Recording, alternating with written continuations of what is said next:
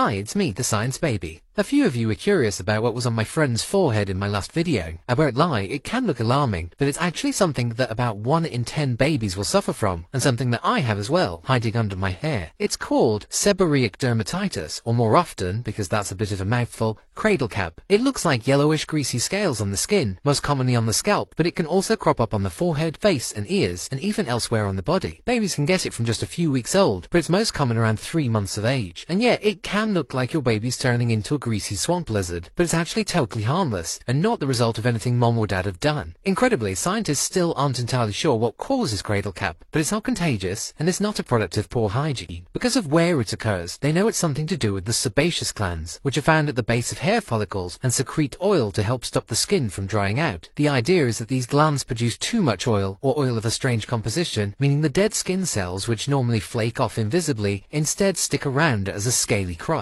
Now, the extra oil could be something to do with mom's hormones still circulating inside baby's body, or it could be something to do with a natural yeast that lives on the scalp, changing the chemistry of the oil. 4 out of 5 cradle cap cases have this yeast, but many babies without cradle cap also have yeast on their heads, so it can't be the only factor. Babies whose parents have eczema and asthma are more susceptible, and since both my parents have problem skin, I don't think it's very surprising that I ended up with it. The good news is, it shouldn't cause your little one any discomfort, and it will go away on its own by the time they're about 1 year old. If it doesn't, that's when you want to talk to your doctor. In the meantime, my mom's been resisting the urge to pick the scales and using a soft brush to help remove them at bath time. And our doctors recommended using an oil to help soften the scales overnight. But I don't mind being the scaly swamp lizard. It's a talking point at least.